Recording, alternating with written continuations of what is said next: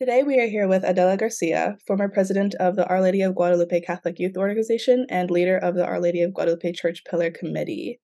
Could you please tell us a little bit about yourself and your past and current involvement in the community? Hi there. Good morning. Yes, I have been involved with the San Diego community since I was a teenager. I lived in Logan Heights. I am an immigrant to the United States that came here at the age of 5 years old, and have lived in Barrio Logan for most of my life. And attended Our Lady of Guadalupe uh, Church. In fact, I still do from my house here in the South Bay. But I have never really stopped my service to the community. It started there at Our Lady of Guadalupe Church, and through the years, I have participated on numerous boards. I'm currently the chair of the Latina Success Leadership Program for Mana de San Diego, a women's organization, and just believe that in order to have a better life for ourselves and for our people around us, that we all need to pitch in and do what we can. So I don't do it in large chunks like a lot of people, but the things that I do are meaningful, and that's why when I was approached to see if we wanted to participate in the Pillar community, knowing what I know about the influence of the church and of the leaders that have emerged from this church, I said we absolutely have to be there. Could you tell us a little bit more about the origin story of Our Lady of Guadalupe Church, as far as you know, and what role it serves in the Barrio Logan community? Well, Our Lady of Guadalupe Church, when it was formed, and it's over 100 years old. In fact, I'm not real sure exactly how many, but I know it's over 100 years old. We celebrated it a couple of years ago. But it at one time was a national parish. There were a lot of Mexicans that were here and Mexicans that had come up from Mexico because of the Cristero movement and so forth. And they formed a national parish. And that national parish allowed the masses to be said in Spanish. All the other churches were in English. So this quickly became the hub of the Mexican American community as we knew it. And even today, it still has most of the masses are in Spanish.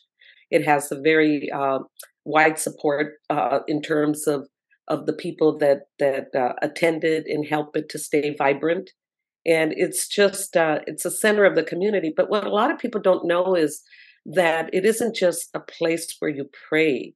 It's also been a place where there has been activism to support things that were not right for the community that happen. A lot of people don't know that at one time, Barrio Logan was really just a uh, beautiful Mexican American community. It was huge with just a huge Latino base.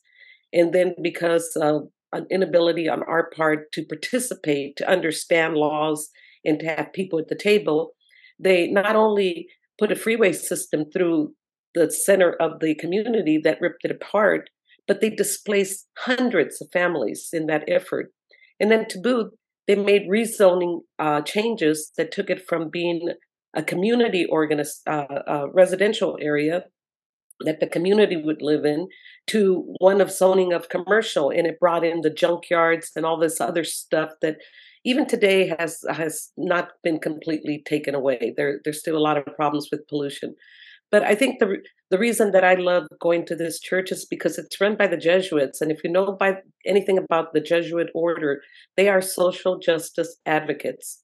And the greatest one of all was my mentor and the founder of the Our Lady of Guadalupe CYO that came about in the late 1960s and 1969 was Father Brown and Father Rosura, who had been here.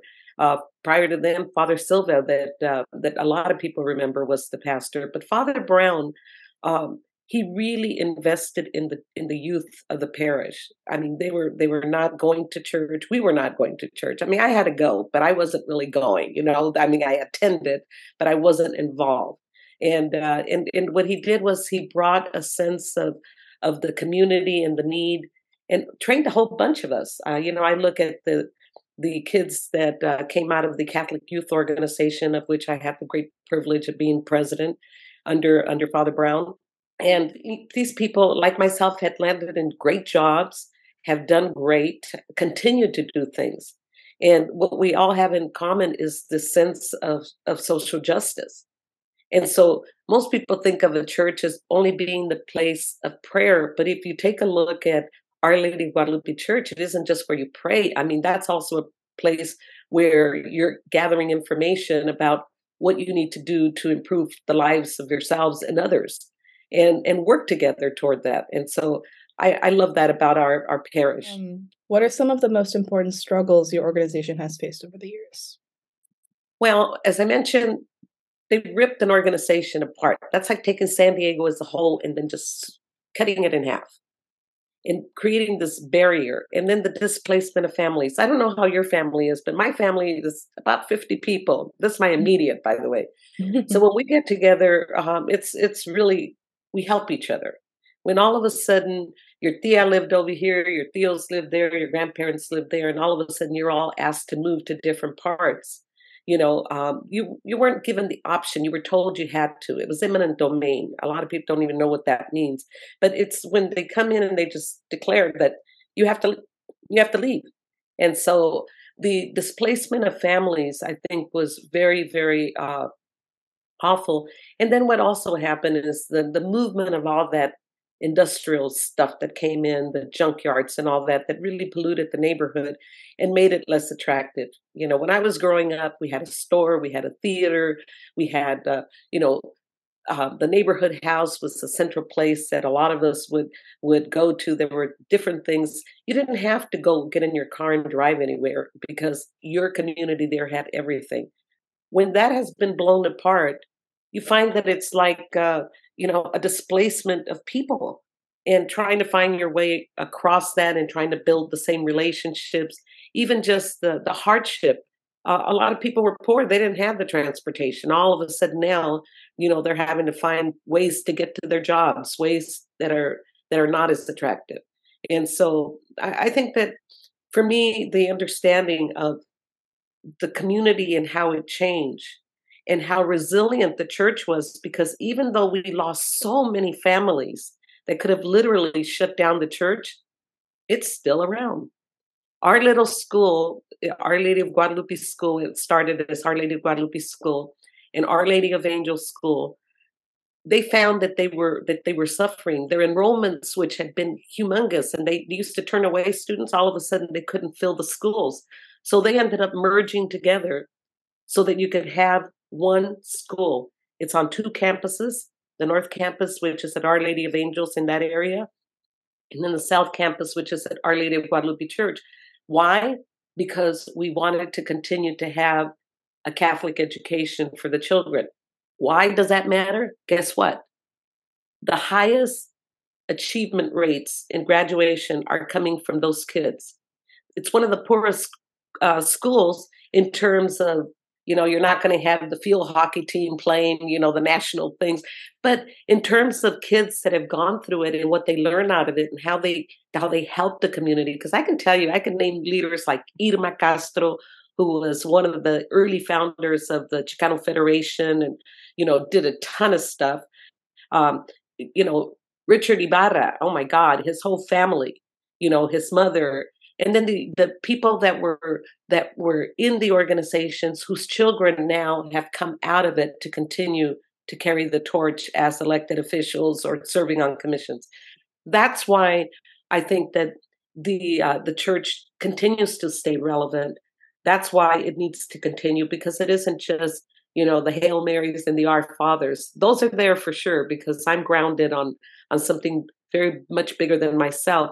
But there's also this incredible awareness of the responsibility that you all have, that we all have, to try to make it better for other people. What story did you hope to tell after you helped create the Our Lady of Guadalupe church pillar? I wanted, and I say I because I'm talking for our little committee. Mhm. Okay. My little committee was Connie Zuniga, who knows more about the history of the church than I think even the priests that are there today. Connie Zuniga, Danny Montano, and just our little committee that just got together and said, what is it that people need to know? Right. And certainly when you see the face of Father Brown and Father Rosero, because between Father Brown and Father Rosero, they must have baptized over 20,000 kids. I mean, it's just unbelievable. And I think that when you look at their the way that they integrated into the community, into the Chicano community, it wasn't just like the church is over here and the community's over here. No, especially during the time when Father arrived, that was at the height of the Chicano movement. There were a lot of people that were terrified. Oh, who are these Chicanos and all that? When he understood what they were fighting for, he joined forces with them. He's never been afraid to walk among the people. I mean, he's gone now, but even though he's gone, his presence is still felt.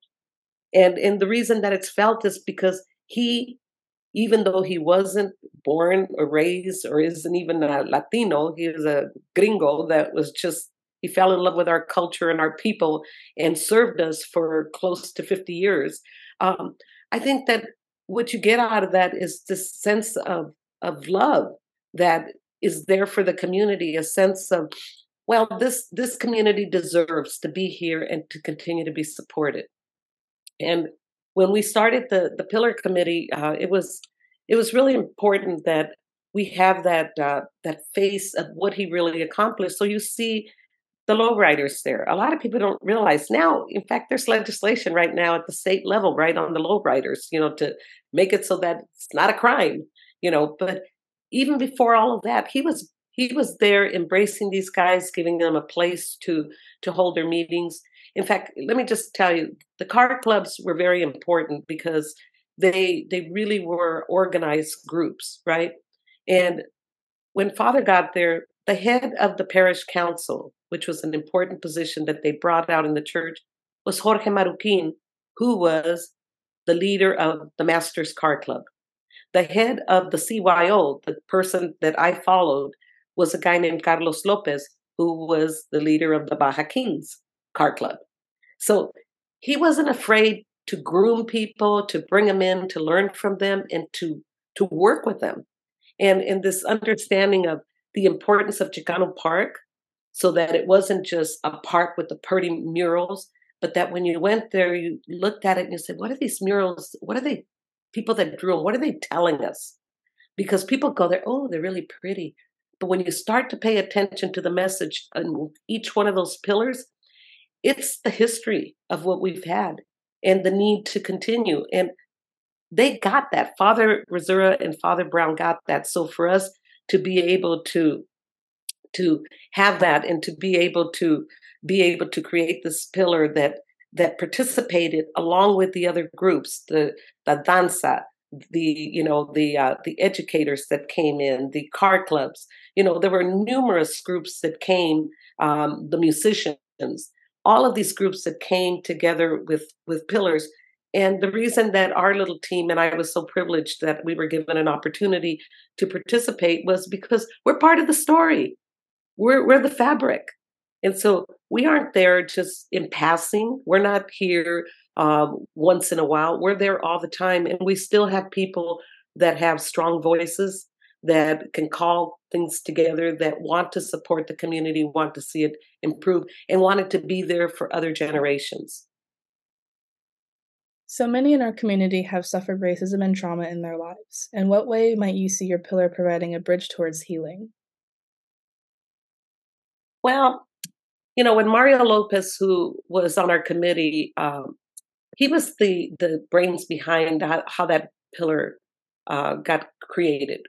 We had all the thoughts and the things, but if you just look and stare at the pillar and you see that at the core of it is this sense of community that says I belong, and that this is where most people, um, you start to identify, you start to care, you start to say, be inquisitive. You want to teach your children about this. It isn't just to me a piece of art. It's a history. It's a historical piece. And I was so pleased that Mario, who had been with us on numerous things, when we asked him if he would help us on the Pillar Committee, he's a master graphic artist and he knows this stuff better than anybody. He immediately said, "Hey, Della, I'm on."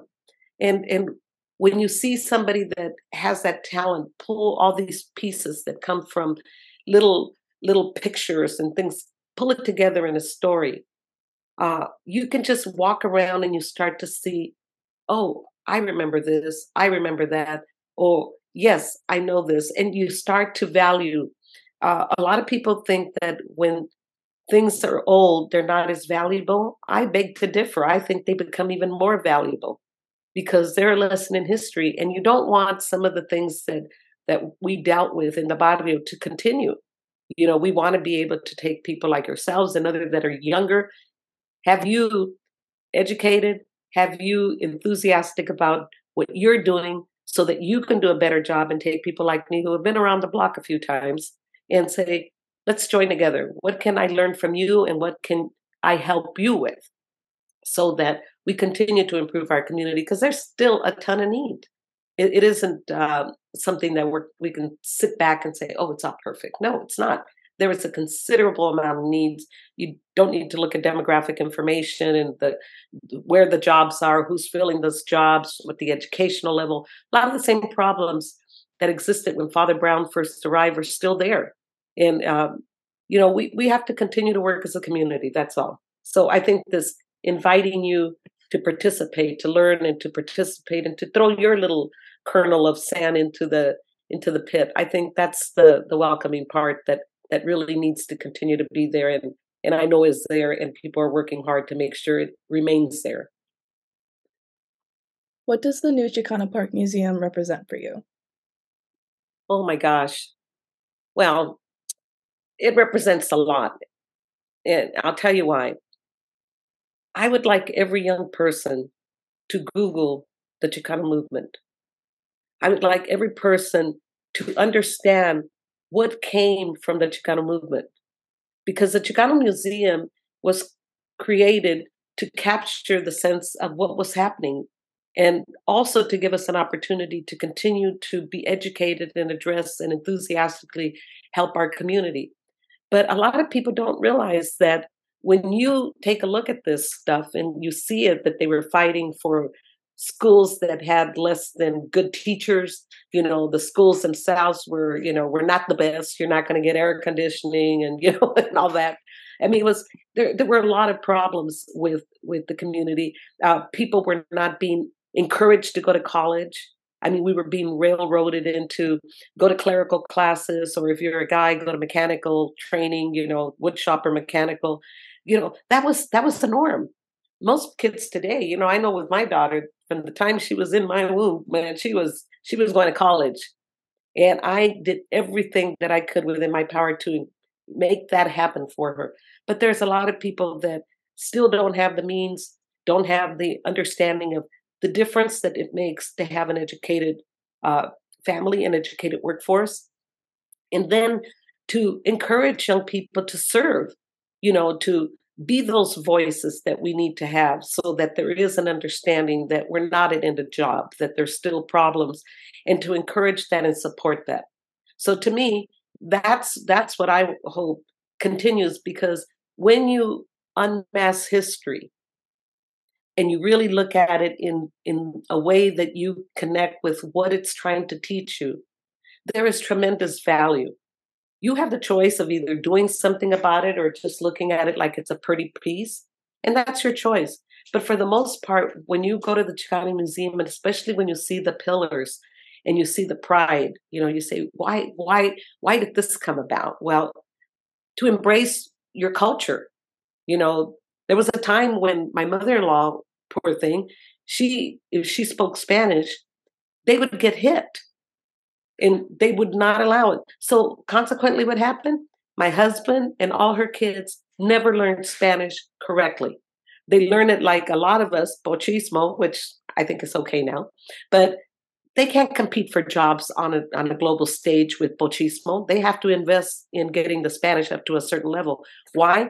It wasn't because my mother-in-law wasn't proud to be Mexican. She was very proud, but we had people making decisions that were saying you cannot speak Spanish. You're in this country now. You can only do this, and so they didn't recognize what other global uh, countries recognize, that it's an asset to be multicultural, multilingual.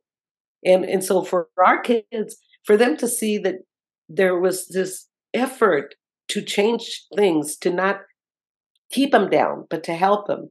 and that there was a group of people, and through their art, they were drawing those pictures, and they were drawing those things that people needed to open their eyes to.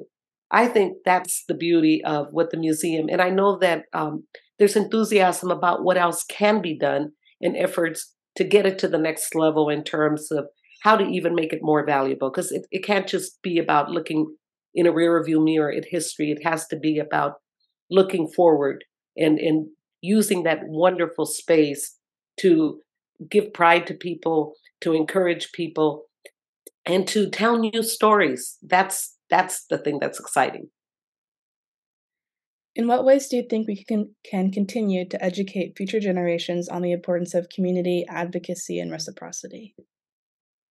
Well, I think that the first thing that we can do is there should be there should be an effort at every school to teach children to really connect with the community, to be able to offer things that will help the child to. Let me give you an example. Today they're going to be at the city council, and they're going to rename Beardsley Street. They're going to add Father Brown's name to it, and we're going to have a big celebration toward that in the first week in October over at Our Lady of Guadalupe Church. But to me, you know what would be valuable? Take some of those children to go see what a city council meeting looks like, to have them witness what how governments work, and to make them feel that they belong. So to me, this ability from us as adults to support, whether it be if there's some little organization that's helping the children to do stuff, if like we do a giveaway of food at the church. And so, I took my grandson when they started this thing, it was during the pandemic, to go with me to donate the fruit. And he didn't have a problem with fruit, but there were people that were. And when I took him, I was very happy because he felt proud. And I told him, I said, "You always need to help." And see those little grains of things, whether you do it with some little girls group or even just talking to a little girls group. If there's some teacher that wants you to come in and spend 5 minutes to be a role model, don't be afraid. Do it. And if there's an ability for you financially to provide support so that they can get additional things, like I know the museum could go way over in terms of its ideas and all that. It's going to take money. Can support the museum. You know, donate to it so that it can continue to thrive and grow. That's the way things happen.